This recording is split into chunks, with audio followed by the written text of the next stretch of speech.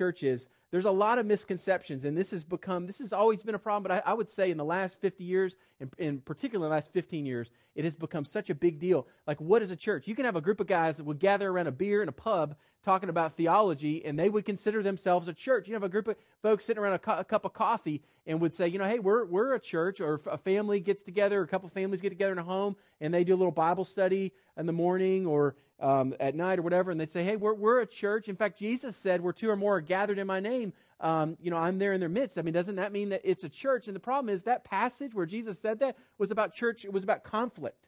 And he was saying when two or people are gathered to confront somebody else who's in sin as part of the church, and they're gathered in my name to be doing my business, I'm in their midst. And so I would argue that those aren't examples of the church. Now, the church believers can gather in all kind of different things, but that does not constitute a church biblically or historically. So what is a church? And that's what we want to deal with today. So there's a little bit of history. There's going to be a little Bible study. And we're going to talk about church membership a little bit. This isn't a sales pitch here. This is just a necessary part of us growing up as the body of Christ. We're 2 years old here, so we're getting our legs. We're walking a little bit. We got some teeth, I guess, have come in, and we're learning to be a little self-sufficient, put our, clean up our toys and things. And so we're a little toddler church, and there's some things we need to know formatively as we're growing up. And so for some of you kind of checking out Cross Life, this maybe will be, hope this will be encouraging to you just to understand why we do what we do and some of the methodology behind things we don't necessarily talk about every Sunday, but it's a part of who we are. I talked last week about there's two factors you got to think about, and if we're going to live for God biblically, there's orthodoxy and orthopraxy. Orthodoxy is that we have right beliefs, that we teach rightly. Orthopraxy is that we have right actions, that we live what we talk about, and that we structure things in a healthy way that is modeled biblically, and to set the church up to flourish the best. And I would say, make no mistakes, there's 1,000 different ways to do church, and there's tons of different denominations. In fact, a lot of people get frustrated, and I'm against institutional church and so many different denominations, so many different kind of churches. And why is that? Well, the reason is because of a couple things, and we've talked about this in the past. I don't want to go into too much detail on this, but at a surface level, the reason why there's different denominations and different kind of shades of Christians, okay, is because people believe a little differently in how to organize the church and how to practice the ordinances of the church, namely baptism and the Lord's Supper. And that has distinguished people. Now, there's a lot of other reasons today within those groups that structure things differently. Now, they have vastly different views of the authority of the Word of God. And many of those groups don't even believe that the Word of God is the Word of God. Just part of it's the Word of God. The little bit that speaks to you, that's the Word of God. And so they're arguing over crazy things because they have gone into liberalism in their view of Scripture, a very liberal, ungodly, unbiblical view of Scripture, and have walked away from the foundations and the moorings of their even historical faiths in those different denominations. Okay, there's a reason why there's distinctions, and so we want to, instead of talking about all the differences, let's focus on biblically what is it supposed to be? What is the church supposed to be like? And so, what is our orthopraxy or praxis supposed to be like? So to understand how the church should function, we must rethink church really as a family, and ask the question, am I committed to Jesus, and am I committed to His people? So we live in a radically individualized culture where everybody's doing their own thing. And part of being a part of the church, the body of Christ, is to say, I'm committed to Jesus, and because I'm committed to Jesus, I'm also committed to His people. And that's kind of that's the framework for what we're thinking about. What does my commitment look like? What is my time? What is my service? What is my love and affection? What is my money, my talents, my gifts, my honesty, my life, my sanctification process? Is it committed to Jesus and to His people, or am I doing that in my own little deal all by myself on my own island? For many people, the prevailing attitude about church is, I'm here tentatively for now, at least for the immediate future, I think. That's how most people, it's very non-committal and individualistic. And in fact, arguably, you could say a lot of people, they're just dating the church. I mean, they drop in every once in a while, they got a relationship going, but they're not really willing to really commit their lives. And that's one of the reasons why we at Cross Life believe biblically, and we practice, and we'll continue to practice as we grow. And you saw today, church membership. What is that? It's kind of a marriage. It's kind of a saying, you know what? I'm just going to confess, I'm in. I'm all in. I'm committed. and I am committed. You can count on me, and I will count on you. And I want to declare by this process, whether you would draw it up that way or like it the way it is, but just to say, you know what, I don't really care about I just want to, whatever way I need to declare that I'm in for you, and I'm in for me, and to see what God's going to do. And so we're part of the family. We're married. There's a guy that was involved in I heard a story of a guy that was in this Jeep club and bought a Jeep and was fired up about having a Jeep. And so he joined the Jeep club, and he gave all kind of time. There was like 1,200 or 1,500, I think it was 1,500 members in the Jeep club in his area. And so he would give all kinds of time to that club. They would go do trail runs and learn the finer details of four-wheeling, and they'd go clean up runs to be able to, so it'd be nicer when they go out there and do different things out in nature. And he was all in. He did all kind of stuff. And then with his church, he was there, but if they had a work day or a ministry day or a service day or a missions day or whatever, he may show up, may not show up. It just kind of depended on what was going on. And he heard a guy talking about this concept of, are you dating the church or are you married to the church? And he came under great conviction. He realized, you know what, I'm married to the Jeep Club, and I don't really care about the church.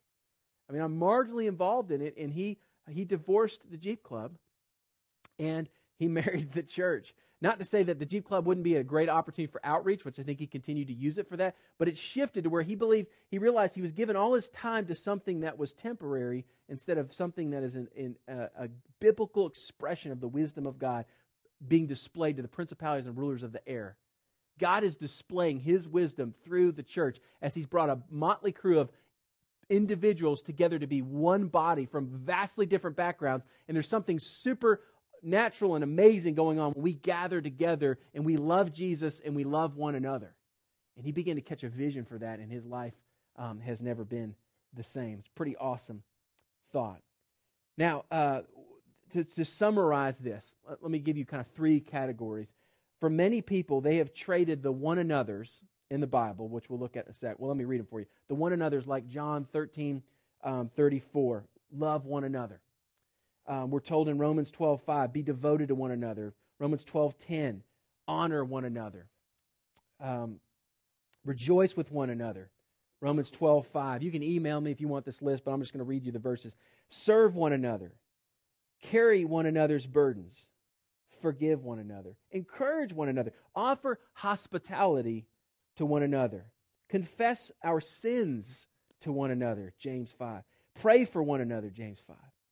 We've traded the one another's for either the ought to's or the I don't have to's. So we've got three categories of people. There's a minority, there's a remnant, there's a small group that get the one another's, and they're there for one another and the mutual edification, encouragement that comes with the body of Christ gathering. But then there's two other categories. There's a group of people that profess to know Jesus, and they go to church because you ought to do this.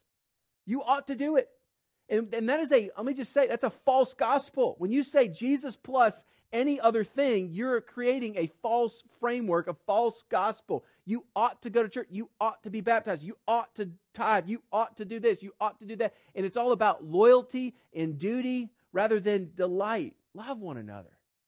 Be hospitable to one another. Confess your sins to one another. Be there for one another. Carry one another's burdens. This is a delight thing. Man, we are honored that we have the privilege of loving Jesus and loving His people rather than, this is what I'm supposed to do. That's what I'm supposed to do. I mean, how would that work in a marriage?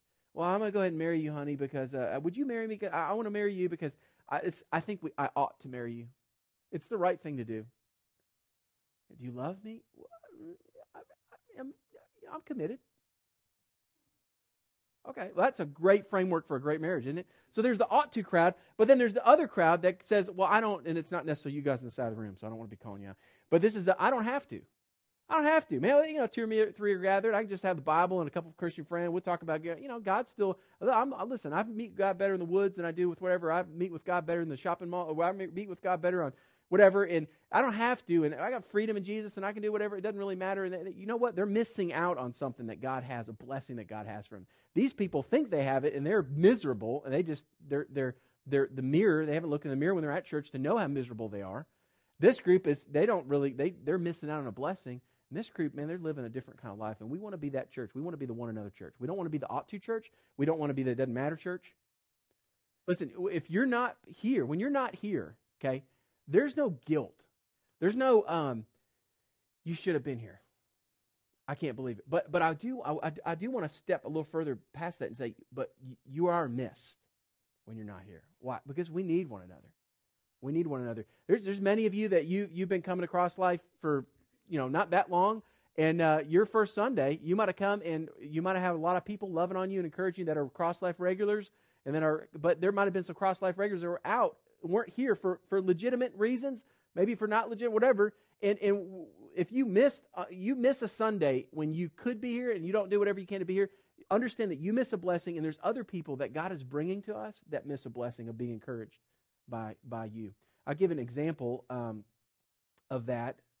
To see you guys here last week, and then God brought somebody that you knew that I didn't know that you guys knew, that you were able to be an encouragement. Somebody visiting for the first time that took a risk, that came to church, intimidated, not really sure what it's going to look like inside this big theater building, and they came in and they were here, and you were able to encourage them, and there was a connection there. Hey, I know you, we know, and that was huge. And had you guys not fought through all of the challenges to be here, that connection wouldn't have been made, that blessing wouldn't have happened, and we could have been friendly, but it wouldn't have been the same way that God would use that conversation that you guys would have. Been meaning to text you that all week, and I haven't gotten around to it, so I'll just go ahead and share it right now.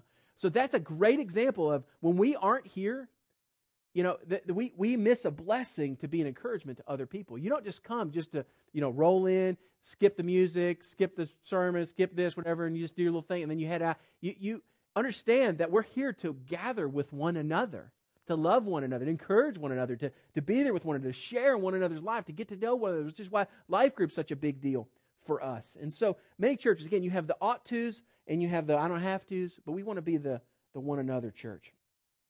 John Stott said it this way: if the church is central to God's purpose as seen in both history and the gospel, it must surely also be central to our lives. How can we take lightly what God takes so seriously? How dare we push to the circumference what God has placed at the center? How dare we push to the side what God has placed in the center? Joshua Harris, in a book, Stop Jading the Church, he said this: after all, the power of the church is a community, or in the community, starts with its example. As our generation knows too well, hypocrisy, this is the ought to group, hypocrisy destroys a church's witness and leaves its message discredited. A church committed to glorifying God and reaching the lost world will not only have membership committed to one another, but will clearly define what that membership requires. It will want to be able to answer clearly everyone who asks who is truly part of the church and who is not. So what is a church? Let's look at the historical definition. Brief discussion here.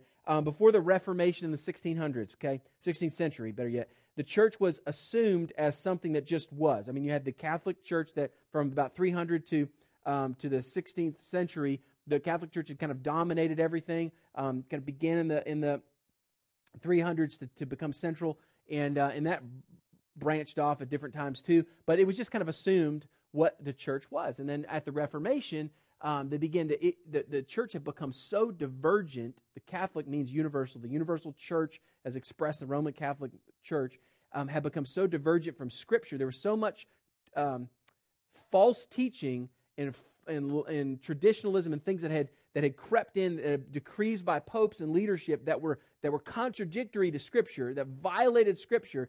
That a group of people, led by Martin Luther initially, stood up and said, this is wrong. And he came up with 95 points of why it was wrong, the 95 Theses, nailed it to the door of Wittenberg, the church that he taught in, and that was the beginning of the Reformation.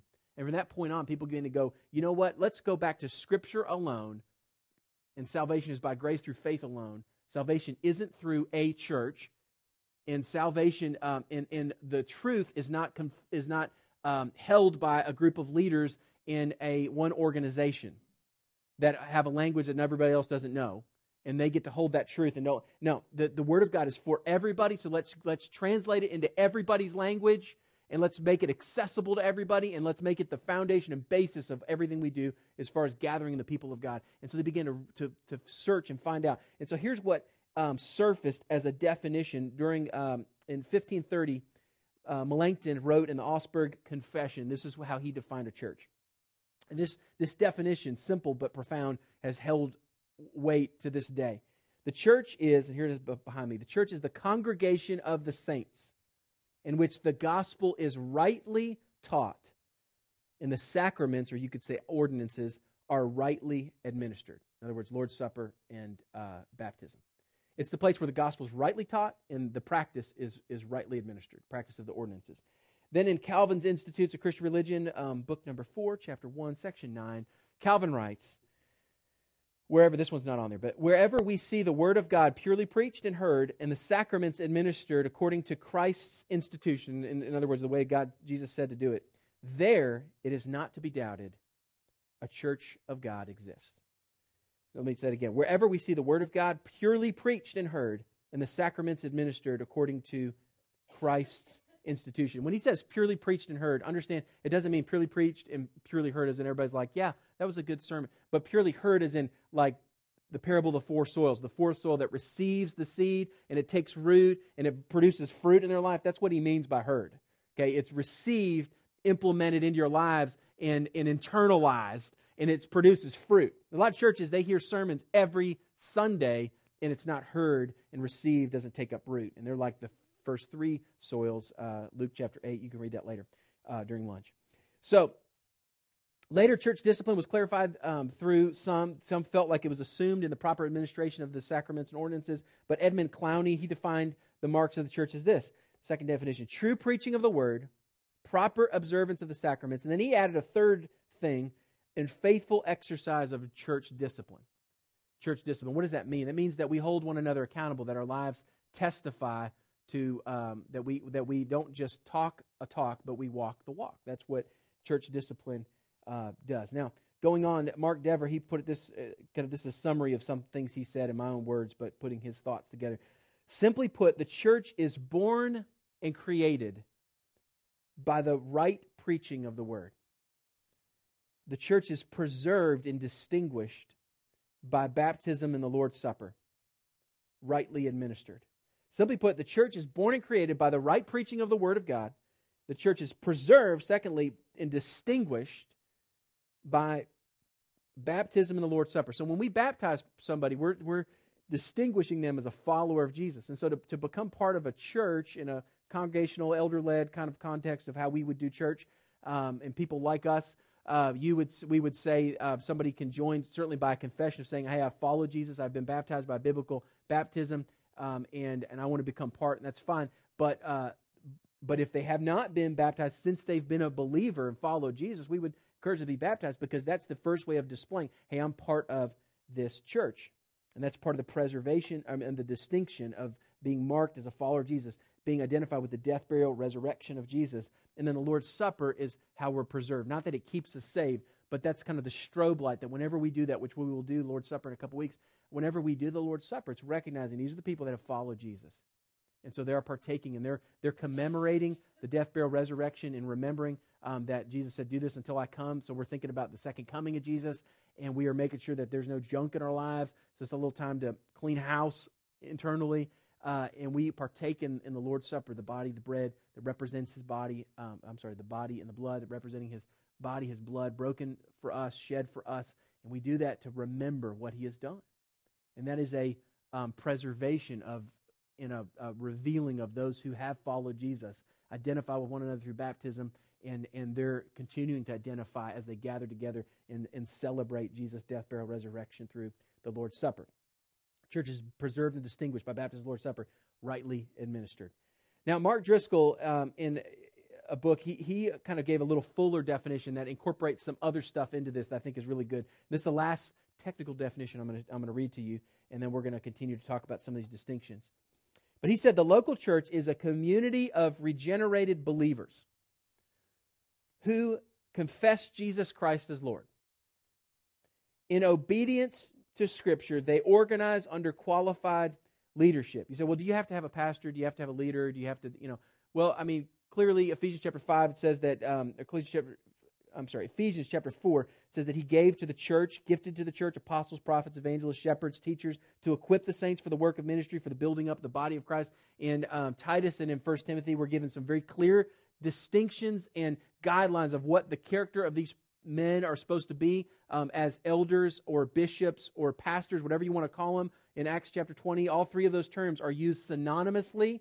The same words, different words are used to talk about the same office, the same person. So we as a church, we do not believe in bishops. We don't believe that there's a bishop that's over a bunch of churches. We are an autonomous church.